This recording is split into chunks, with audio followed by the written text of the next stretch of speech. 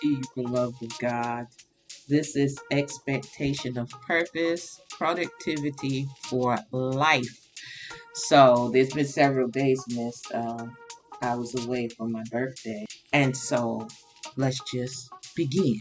Okay. So God is our help.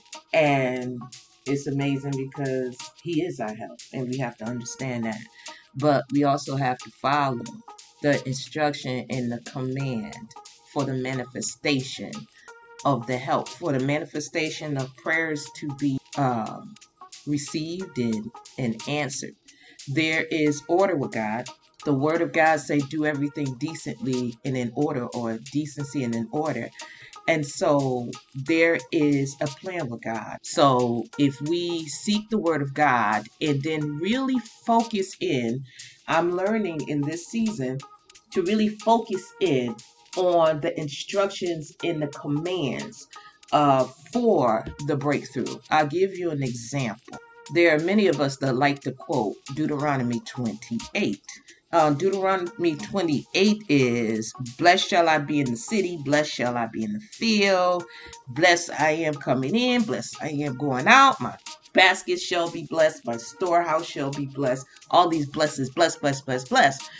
And so we quote these scriptures. However, before we can get to the bless, the verse 1 says, and it shall come to pass. It shall come to pass. That's a promise from God. If you shall hearken diligently unto the voice of the Lord your God, to observe and to do all his commandments, which I command thee this day, that the Lord your God will, it's his will then to set you on high above all nations. And then the 14 verses talks about all these blessings. And then there's 50 something other verses, 15 through 68.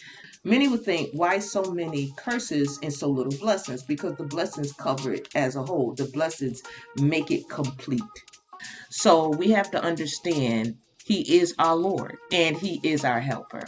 And when we get that understanding through our relationship and our communication with the Lord, then the blessings flow. The prayers are answered according to his perfect will. So I pray somebody gets something from this, and let us go into the scriptures. So today we are coming from Isaiah 54, starting in verse 7. For a small moment I have forsaken thee, but with great mercies will I gather thee. In a little wrath I hid my face from thee for a moment, but with everlasting kindness I will have mercy on you, says the Lord, your Redeemer. For this is as the waters of Noah unto me.